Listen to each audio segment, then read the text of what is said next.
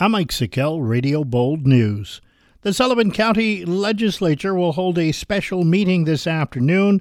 The main purpose of the meeting is to authorize the contract with Infinite Care, chosen by the legislature to manage the care center at Sunset Lake. In a related move, the meeting notice also calls for the legislature to create 10 part-time registered nurse positions at the care center.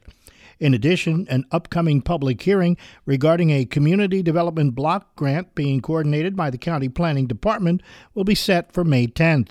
The special meeting agenda also includes adoption of a Sullivan County Code of Conduct and to amend the rules to provide censure. The meeting begins at 4 this afternoon at the County Government Center in Monticello and will be streamed through the Sullivan County website. The Sullivan County Recruitment and Retention Task Force is working to increase participation in volunteer fire services.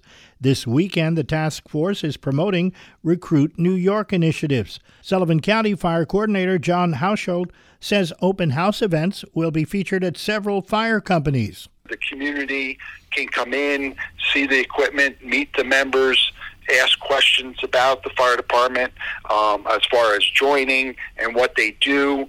And which is very, very good for our community. Grahamsville Fire Department will be hosting on Saturday from 11 to 2. Loch Sheldrake Fire Department hosts open house events both Saturday and Sunday from 10 to 3. Long Eddy Fire Department will be hosting on Sunday from 8 to 11 in the morning.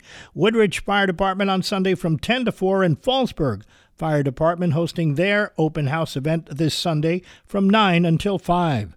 The task force also launching a new Facebook page, Join Sullivan County Fire, and a new Instagram page at Join Sullivan Fire to promote outreach. And the Committee for Equity and Justice, a subcommittee of SALT, is hosting another Hate Has No Home in Sullivan County event at Liberty's LaPolte Park tomorrow afternoon. Martin Colavito of the committee says the positive event is family-friendly and an opportunity to celebrate community and love. This is an event that celebrates us for who we are, and the fact that what makes us perfect human beings is really our imperfections and our differences and our absolute abilities to come together as a community and celebrate that. Colavito says the event, beginning tomorrow afternoon at 1, will include positive speakers, some musical entertainment, and an overall positive mood.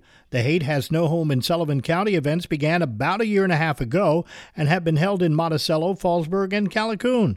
Colavito emphasizes that this is not a political event. Everyone is welcome and masks will be required. That's what's happening. I'm Mike Sickell, Radio Bold News.